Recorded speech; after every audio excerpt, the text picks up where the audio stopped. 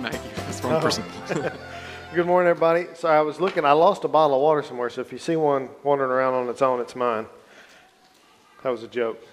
Are y'all awake? Okay, good. All right. That's going to be on the recording, just so you know. Everybody's going to know that our church has no sense of humor. That's on you, not on me. That was solid. All right. Good morning. Great worship this morning. I appreciate David and the band leading us. So last week we finished up the birth narrative of the story of Jesus and him staying behind in the temple, and we learned that Jesus is 100% God and 100% man at the same time, even though the math doesn't work out in our minds. God's bigger than our math, and that's the way it works. We talked about Jesus' human growth, and we thought about what that means for us to grow like Jesus did.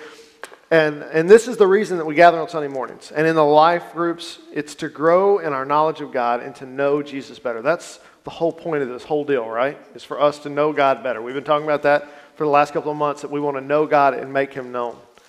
If you'll recall, we began this study of Luke by talking about the miraculous birth of two little boys. Quiz time. Who were the two little boys? What? No, that's from a podcast. He's being funny too. He thinks he got jokes. Two boys, miraculous birth. John, thank you, Elder Carey.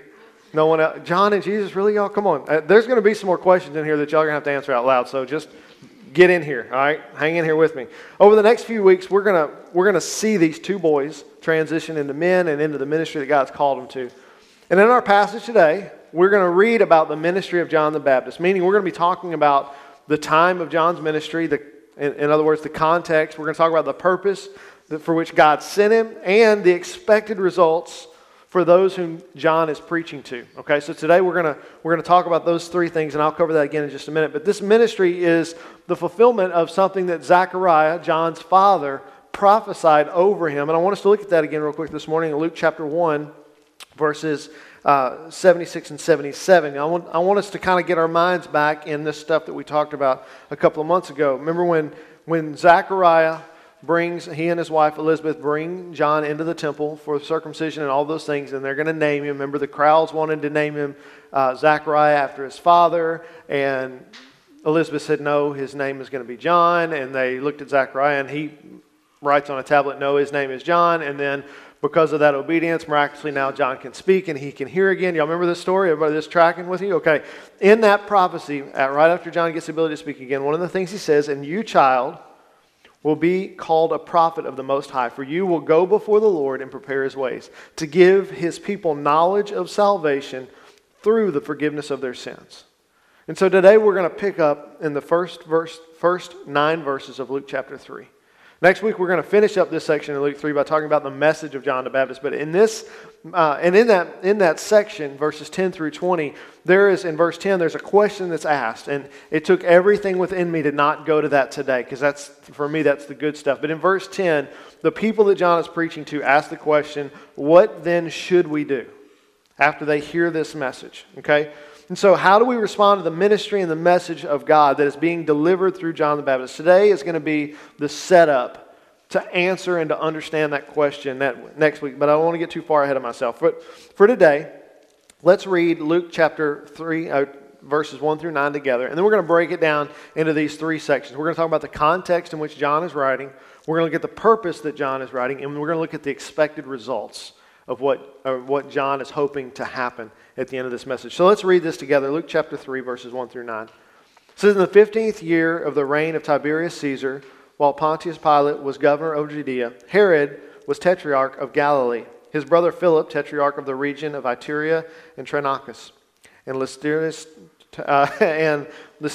tetrarch of Abilene. During the high priesthood of Annas and Caiaphas, God's word came to John, the son of Zechariah, in the wilderness. He went into all the vicinity of the Jordan, proclaiming a baptism of repentance for the forgiveness of sins. As it is written in the book of the words of the prophet Isaiah, a voice of one crying out in the wilderness, prepare the way of the Lord, make His paths straight. Every valley will be filled, and every mountain and hill will be made low. The crooked will become straight, and the rough ways smooth, and everyone will see the salvation of God. He then said to the crowds who came out to be baptized by him, brood of vipers, who warned you to flee from the coming wrath? Therefore, produce fruit consistent with repentance, and don't start saying to yourselves, we have Abraham as our father. For I tell you that God is able to raise up children for Abraham from these stones. The axe is already at the root of the trees. Therefore, every tree that doesn't produce good fruit will be cut down and thrown into the fire." Man, that's some strong language, isn't it? We're going to look at that here in just a minute. These first two verses, with the names that I can't pronounce very well, are important into the narrative of the story. And I want to spend the first portion of our time today talking about that. Just like we've seen Luke share the testimony of reliable witnesses. Remember we talked about that with Anna and what was the other prophet? And Simeon, right. Luke is establishing these reliable witnesses. He's going to do the same today with the historical context. He's going to do it by telling us when this ministry takes place. So point number one for today is that Luke provides historical context for the ministry of John. So let's take a little bit of a journey through some Roman history as we look at these people that Luke is using for his context. So Tiberius Caesar was the son-in-law of Caesar Augustus. And Caesar Augustus took power as the emperor of Rome after the assassination of Julius Caesar and the resulting civil war. We're going to delve into that a little bit more, but the big picture here is Julius Caesar becomes the first emperor of Rome. If y'all remember what happened on the Ides of March, anybody? He was stabbed to death, right? Julius Caesar was, what?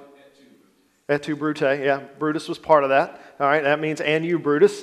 So this happens, and then Rome goes into civil war for a little while, and at the end of that civil war, this guy Caesar Augustus takes control. And Caesar Augustus is the one that called for the census that set the birth of Jesus in motion. Remember from verse 1 of chapter 2, where it said, "In those days a decree went out from Caesar Augustus that the whole empire should be registered." Y'all getting the context here?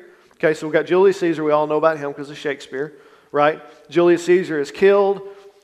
Civil war, Caesar Augustus takes control. He calls for a census to see how big his empire is. Okay, so Augustus, who was known also as Octavius, ruled until his death in 14 AD. After the reign of Augustus, Tiberius Caesar reigned from 14 to 37 AD. And this depiction there's a picture I got up here that's a depiction of Tiberius on a ring, and actually this is on display at the Met. Can y'all see that? It's a little hard to see. That dude got a honking nose. You have to look at that later. Anyway, I found that during my research that's on display in the Met Museum in New York. But that's Tiberius Caesar, okay? Or Caesar Tiberius.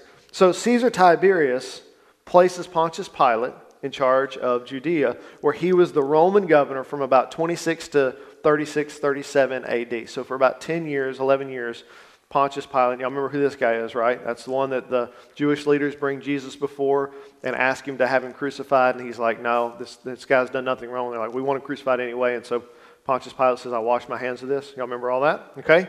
So what is his role there? An inscription at Caesarea Maritima gives it a technical title of his position as a prefect of Judea. And a prefect was a leader of about 500 or 1,000 military troops. And so this office involved military, financial, and judicial responsibilities. Okay, so in other words, he is there, Pontius Pilate is there to oversee Judea, to make sure that they followed the rule of Roman law and to keep the peace so that the money that they would receive from taxes would continue to move to Rome. That is his job, okay? However, Pilate, don't know if you know this, was not liked by Jewish people. We know that the Jewish people didn't like being occupied by other countries. And here's an example of why, and specifically why they don't like Pilate. One of my dictionaries said that a conflict with the Jewish people, Pilate's cruel behavior and disregard for the Jewish customs became immediately upon his arrival in Palestine in AD 26. He obtained his position through his mentor, who was known to hate the Jews. And Pilate first offended the Jews by bringing Roman standards with images of the emperor into Jerusalem. So Pilate comes in with these big pictures of Tiberius Caesar, okay? Or excuse me, at that time it was Augustus Caesar. No, Tiberius. So the Jewish people sent a delegation to Caesarea and pleaded with Pilate for 5 days to remove the images from the city. And on the 6th day, Pilate sent soldiers into the crowd. At his signal, they were to draw their swords and to cut the Jews into pieces if they did not allow Caesar's image. The Jews fell down together and exposed their necks, for they would rather die than transgress their law. Pilate, not desiring revolution, decided to remove the images from Jerusalem. And so the Jewish people, because of, the big commandment of don't have any other gods before me, were not about having Caesar's face plastered all over the place. And they said, we'd rather die. Okay?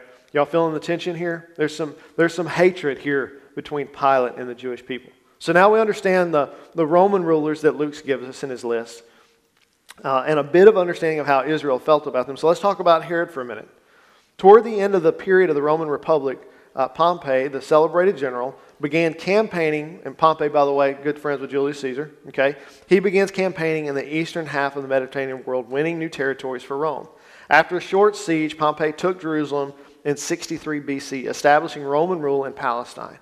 In the east, the Romans tended to allow the continuation of traditional government structures and used favored nationals as client rulers. At this time, Rome was morphing from a republic ruled by the Senate to an empire ruled by an emperor, and this change had an impact on the administrative structures of Palestine. They're talking specifically about the entrance of Julius Caesar bringing the army into Rome, which was a big no-no, crossing the Tigris River. All right, and he becomes emperor, and then he rules for about 5 years, and then they kill him. Okay, so for our benefit, all of this is happening while Julius Caesar is taking control of Rome and then losing control. And then it says on the early client rulers in the Palestine area for the Romans was an Idumean, I have to think about how to say this, Antipater, who served as a court official for the Hasmonean rulers. The Romans saw Antipater as a useful ally, and he was appointed to rule over Judea by Julius Caesar in 47 BC. Antipater was given the title guardian, presumably with the authority to gather taxes. Antipater and his descendants were neither Romans nor true Jews, but retained some measure of authority in Palestine region until the death of Herod Agrippa II at the end of the 1st century. Antipater's descendants were the Herods. Okay, is this making sense? Antipater's son, Herod the Great, had himself elected as king of the Jews by the Roman Senate during the chaotic period following Antipater's death. His authority in the region became nearly absolute, and this title was given in Rome in 40 BC because of the sponsorship of Mark Antony. But it took until 37 BC for Herod to gain mastery over Jerusalem and the region of Judea, thus establishing himself as a petty king under the sponsorship and control of Rome. Okay, so the Jewish people did not like any of these Herods because they proclaimed themselves to be king of the Jews, but they're not from the line of David. You see the problem there? For the Jewish people, if you're going to be a king, you got to be in the line of David. That's how it works. And Herod, who is not there, he's actually an Edomite who migrated into the area of South Judea during the Babylonian exile. And so you got this family that moves in to the southern part of Judea, sets up shop. The Romans come in to take over. Herod and Julius Caesar were buddies, and he's like, "Oh, you can be king down there." And so they elect him, Mark Antony, they're buddies, and so they elect him as king in Rome, and they put them over the Jewish people and call him King of the Jews. Okay, so after Herod the Great dies, his territory is split up into several smaller territories that were divided up among his children. And I've got a map, I think, Anna, that shows all this. So all of these different colors used to be the kingdom of Judea, and after Herod the Great's death, he splits this up amongst all of his kids. And the green areas, if I remember correctly, the purple is what our Herod is ruler over. Okay, so now that we've taken about a third of our time to talk about Roman history, let's move into the message. Y'all ready? Okay, the reason I wanted to go through all of that, it matters because it gives us great context to consider the ministry of John the Baptist. Like we know, we've talked about a bunch about the Babylonian exile, the Assyrian exile, all these occupations, all these other countries that came over. We read about those in the prophets in the Old Testament of how God is using those nations to punish God's people because they have again and again and again failed to follow God. And so as we look at this ministry of John the Baptist, we're going to see John repeating some of those same things. But Judea is in a tough spot. It's in the midst of this latest set of overlords that the birth of John and Jesus takes place. They've grown up under this crazy set of governing bodies and the constant strife that's happening between the Romans and the Herods and the Jewish leaders. Okay, and this is where you and I have an on-ramp into this story. Okay, and this is important. And you think, well, what do I have to do with the Romans or the Herods or the Jewish people? Nothing. I have nothing to do with any of those people. But this is our on-ramp. This is where we merge in and see ourselves in what is happening. No matter what our lives look like, there is some level of turmoil. at all times in some area of our life. I appreciate Lizzie's testimony this morning, talking about the turmoil of her life over the last couple of weeks with this student that she's been struggling with. This was excellent for us today. Thankfully, none of us are living under the occupation of another country that's placed a figurehead over us and is now calling himself a king, right? That would be horrible, right? But life for us is still very difficult at times, and we deal regularly with things like broken marriages or debt or employment issues or health care or abuse. The list can go on and on and on. We are no strangers to suffering here where we live. But this is the result of living in a fallen world. And the world's not much different today than it was back then in terms of the political dumpster fire that they are finding themselves in when John is preaching this message. Our lives are no less troubled, but admittedly, they're troubled by different things. But whether it's us or our friends or our family, all of us are in the midst of some kind of turmoil. And it's in the midst of turmoil that John enters our story today. He comes from where? Out of the wilderness. He comes with a message that seems harsh at first, but when it's fully rolled out, when we find out that this is the very thing that can deliver us from all of this turmoil, all this pain and suffering, that the people in this time in history, in this historical context, all the things that they need deliverance from, Jesus can do. And the same is true for us. All of the turmoil that exists in our lives, all the things that we need deliverance from, Jesus can do that as well. So John comes from the wilderness. We see this in three of the Gospels. In Matthew chapter 3, verses 1 through 2, it says, "In those days, John the Baptist came, preaching in the wilderness of Judea and saying, 'Repent, because the kingdom of heaven has come near.'" Or in Mark chapter 1, verse 4, "John came baptizing in the wilderness and proclaiming a baptism of repentance for the forgiveness of sins." And then we see it today in Luke chapter 3, verse 2, the second half of that, where it said, "God's word came to John, the son of Zechariah, in the wilderness." So, John comes from the middle of nowhere, dressed funny, eating weird things, preaching a real strong message. So point number 2 is that John is preparing the way for Jesus by calling people to repentance. So look at verses 3 through 6 with me again in Luke chapter 3. It says, "He went into all the vicinity of the Jordan, proclaiming a baptism of repentance for the forgiveness of sins. As it is written in the book of the words of the prophet Isaiah, a voice of one crying out in the wilderness, 'Prepare the way of the Lord and make his paths straight. Every valley will be filled and every mountain and hill will be made low. The crooked will become straight and the rough smooth, and everyone will see the salvation of God.'" Let's talk a minute about what John is preaching. It says in verse 3 that he is proclaiming a baptism of repentance for the forgiveness of sins. So let's talk about baptism for just a moment, because I think we all have a pretty good understanding of what it means for us today. But I want us to understand this concept in Jewish culture and the history that's portrayed by this significant thing. And there's a significant moment that I'm thinking about where this application of water happens. It's an application of water that affects the whole world, and it cleanses the whole world. Anybody got any guesses? The flood, right? What did God use the flood for? To clear the world of what? Sin and evil, right? Okay. In addition, there's these ritual washings that happen all throughout a person's life. But specifically, there's a command found in Numbers with regard to the washing and the removal of sin. Look at Numbers 19, 7 through 10 with me. It'll be up on the screen. It says, "Then the priest must wash his clothes and bathe his body in water. After that he may enter the camp, but he will remain ceremonially unclean until the evening. The one who burned the cow must also wash his clothes and bathe his body in water, and he will remain unclean until the evening. A man who is clean is to gather up the cow's ashes and deposit them outside the camp in a ceremonially clean place. The ashes will be kept by the Israelite community for preparing the water to remove impurity. It is a sin offering. Then the one who gathers up the cow's ashes must wash his clothes, and he will remain unclean until the evening." This is a permanent statute for the Israelites and for the alien who resides among them. So when we think about baptism from a historical Jewish cultural context, it's the act of dipping something into water momentarily as a cleansing, ceremonial, and an initiation rite. Okay, so God is speaking through John a command that he's already spoken a long time ago, that the people of Israel had forgotten its meaning. He is saying, we need to be cleaned. There was a need for them to be cleansed of their sin. However, this act of baptism would not and will not change their spirit.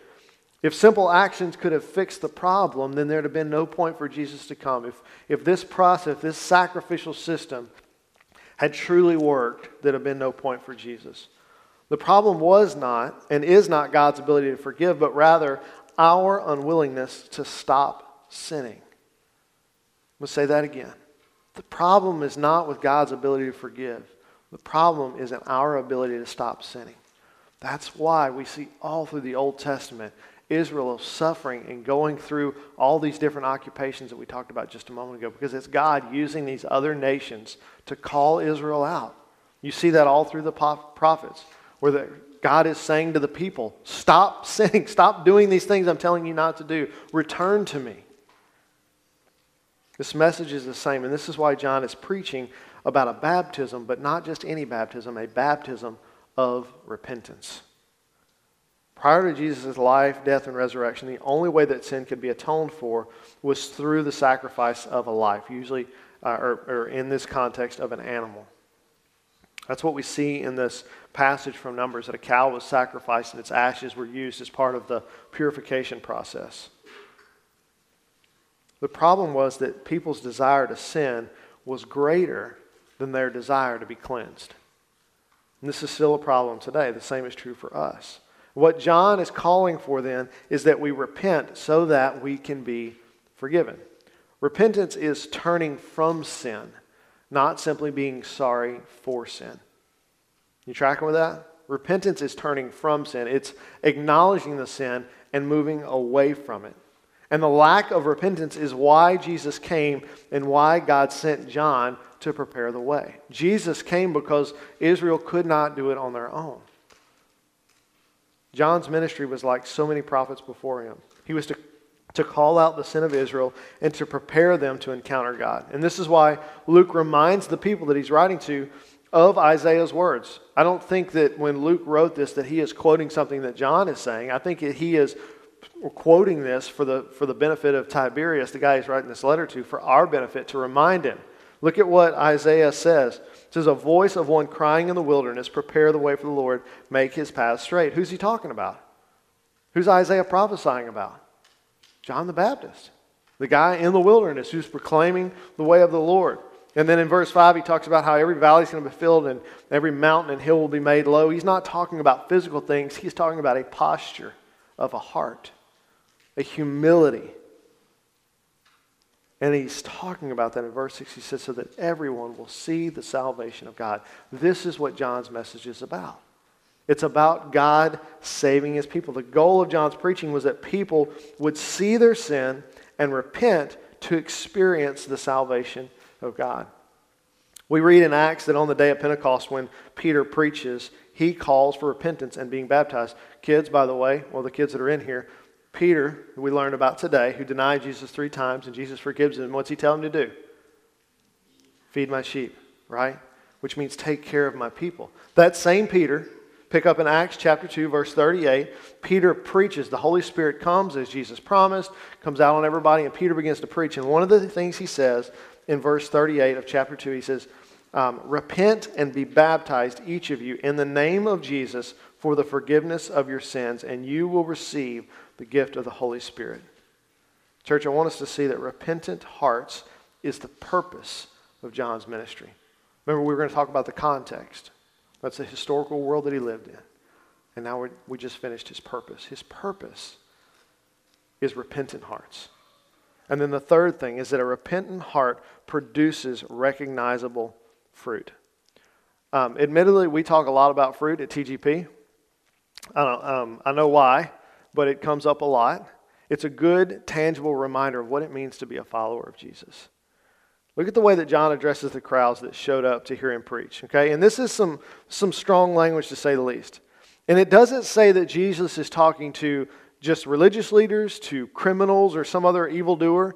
He is talking to the people that showed up. Now, and understand too that this is a summary of John's sermon, right? We understand that this is not a transcript of all the things that John said. Luke is portraying to us the idea of John's message. And he makes 3 points in his sermon, and I want us to see that. In the summary of John's sermon, number one, the first thing he says is that of his sermon is that the people have become serpents. Now, it doesn't spell this out for me, but what comes to mind when you think of a serpent in biblical context? The Garden of Eden. Evil. So John is in this message telling the people, you're evil. He says, who has warned you about the coming wrath? He's calling them out on the carpet just like the prophets of old. And the second point of his sermon is that the way they ought to act as God's children, and a reminder that their heritage is not going to save them. He said, look, you're acting like evildoers. And that's not the way you should act. You should produce good fruit. And he says, and by the way, don't just say that our father is Abraham and therefore I'm secured in the kingdom of God. He says, because God can raise up sons of Abraham out of these rocks. And point number 3 is what's going to happen if they don't turn from their wicked ways towards God. Look at with me again, verses 7 through 9. He says to the crowds who came out to be baptized by him, brood of vipers, who warned you to flee from the coming wrath?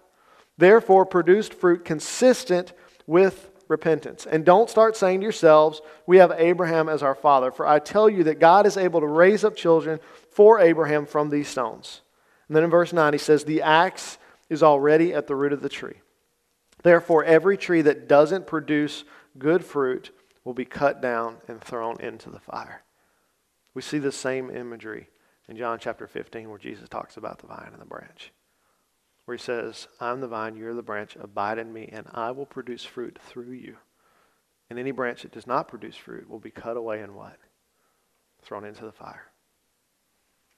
John is preaching towards the salvation that will come through Jesus. This is his job. This is what he was born for. He is to prepare people's hearts for the work that Jesus will do for them. Jesus is their salvation. But what does that mean? We talk about salvation. It's a churchy word. It means to be saved. But to be saved from what? The Dictionary of Bible Theme says, Scripture stresses that the fallen human beings are cut off from God on account of their sin. All need to be saved if they enter into a new relationship with God as their Creator and Redeemer. Salvation is not the result of human achievement, privilege, or wisdom, but depends totally upon the graciousness of a loving God, supremely expressed in the cross of Jesus Christ. Listen to this. People must respond in repentance and faith if they are to benefit from God's offer of salvation in Christ. Church, salvation is what delivers us from divine judgment. All of us are going to stand before God and we're going to give an account for our actions. But just being sorry will not cut it. You ever have somebody who wronged you in some way, and then they come and apologize, and you know full well that their apology is surface level only, that nothing has changed about their heart, and you know without a shadow of a doubt that that thing that they're apologizing, they're going to do again. Everybody understand? Everybody feel that? They know what that's like? This is what John's preaching against. The problem is not that we're not sorry for our sin, because often we are. Or as I say to my kids, you're not sorry that you did it, you're sorry you got caught, right? I've been there. I was a child once too. You've been there. It's not enough to just be sorry. Something has to change in our hearts. This is the attitude that John is addressing. God's people were growing through the motions of asking for forgiveness by offering sacrifices, but their hearts were tilted toward living as they pleased and asking for forgiveness again and again later down the road. He's saying that the fruit of these people's lives tells that they are not growing from God's family tree. So what does he call them to do in verse 8? He says, produce fruit consistent with repentance. The message to the people on the banks of the Jordan River is the same as the message that God has for all people today. Our hearts are tilted towards sin. We're born that way. That's what we desire. That's what we think about. We need Jesus so that we can be saved from the wrath of God when we are judged. And don't think that just because you call yourself a Christian or you go to church from time to time that you are quote unquote safe. He goes on to say in verse 8 that this, to call out the idea that a person's heritage, or in our case, our culture, will do anything to bring about salvation. Culturally, in the South, so many people call themselves Christians. So many people say that they believe in God. But those are the same people that John is calling out and saying, the fruit of your life does not say that you are connected to the family tree of God. Salvation, deliverance from God's divine judgment can only be found in repentance and faith. Without repentance, there is no salvation. That is a key element of salvation. Just because you go to church or your parents or your grandparents or a significant other have a relationship with God does not mean that you do. Salvation is personal. It is not a group activity that you get participation points for even though you don't contribute. Right? We also know how that feels. To work in a group and to take credit for something you didn't do. Salvation doesn't work that way. Just because somebody in your life that you're close to is a believer does not automatically mean that you do. Repentance is about something that happens in our heart. It's about a change that's made. It's something that God does inside of us when we get connected to the branch that changes the trajectory of our life. Now, John didn't get to see the fulfillment of his ministry because he was killed not long after all this takes place. But we're going to get to see the full message that he preached next week and what that means for us. But I want to leave us with this thought today. In Acts chapter 2, verse 38, Peter employs people to be saved. Read it with me again. He says, "Repent and be baptized, each of you, in the name of Jesus Christ for the forgiveness of your sins, and you will receive the gift of the Holy Spirit." And he goes on to say in verse 39 and 40 that this salvation is for everyone. He said, "For the promise is for you and for your children and for all who are far off, as many as the Lord our God will call." With many other words, he testified and strongly urged them, saying, "Be saved from this corrupt generation." You see that after spending 3 years with Jesus and learning from him that the message that Peter preaches is no different from the one that God told John to preach. Peter is preaching the same thing. Repent, be baptized, and be saved. This ministry that God did through John is one that is still needed in our lives today. Nothing has changed. A call to repentance for us, for our family, and for our friends is the beginning of living in a relationship with God. Like I said before, if there's no repentance, there is no salvation. All of us are in need of it. And today as we close, I want us to take time to truly repent of those sins that we know that we just keep going back to. Dave, if you would come up, and he's going to play for us as we pray at the end. But in order for us, church, to produce recognizable fruits, our hearts must firmly be rooted in Christ. That is the only way we will ever produce fruit. This is not something that we can do our own. Repentance does not happen on our own. We can't muster that out of ourselves. If it could be done by us, then there had been no point for Jesus to come at all. This is the result that John is preaching towards. The purpose, the result that John is looking for in the people that are hearing his message is repentance. And to be baptized, to signify the cleansing that is happening in their hearts. But again, this is a work of God. Luke begins this part of the narrative with a historical context, showing the turmoil that John's ministry began in and exists in. And the same is true for us, that there's turmoil in our lives. Then we find that the purpose for John is to prepare the way for Jesus. And then he goes on and does this by calling for repentance in the hearts of those that were listening. And as we close today, I don't want us to miss the opportunity to think about how these three things can affect our lives right now, today. God is calling, no matter what turmoil we or other people find ourselves in. The reason that we participate in the body of Christ is to know Jesus and to make him known. And the way we begin to know Jesus is through repentance. And we can receive this message and we can share it by beginning with a repentant heart.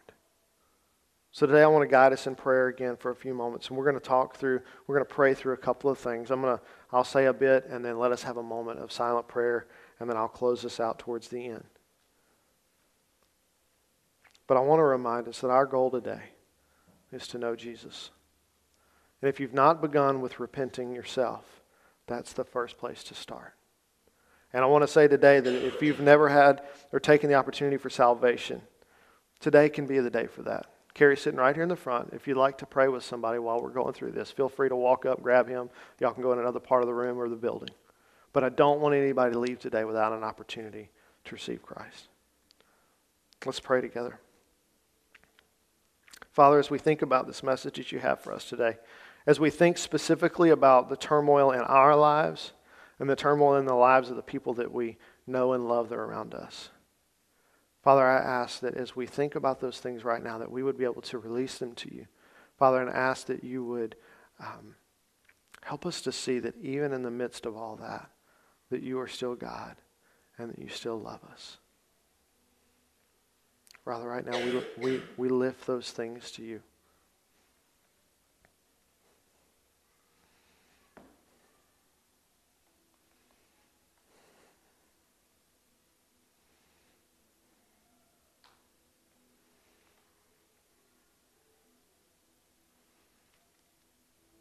Father, as we kind of meditate on those things, I want to ask that you would remind our hearts why we're here.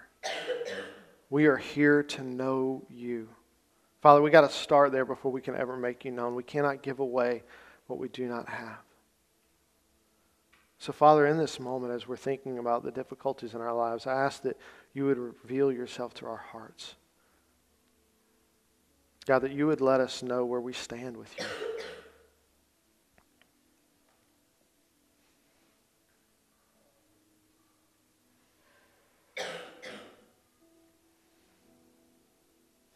Lord, this morning as we're taking time to think through this stuff, Father, the sin that's in our lives that we know that we keep turning back to, whatever that is for each person in this room personally. Father, I ask that you would work in us, God, that you would bring us to repentance, that we would move beyond just feeling sorry and guilty about that sin. But Father, that you would make a change in our hearts. Father, I want to give a moment this morning for everyone individually where they are to silently pray about those things, to release those things to you, to identify those things. Father, the things that you're already pointing out in our hearts. This morning, church, take a moment to let God deal with that.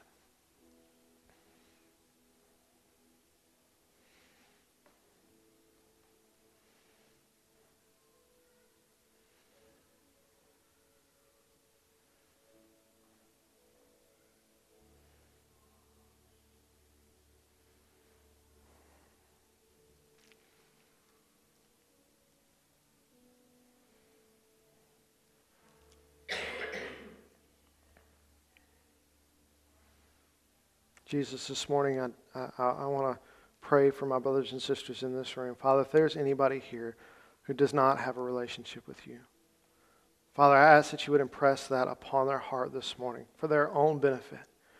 Father, that you would allow this to be an opportunity for them to mark this moment in their lives where they are turning away from sin, where they are repenting of running from you and embracing the relationship that you have offered to us.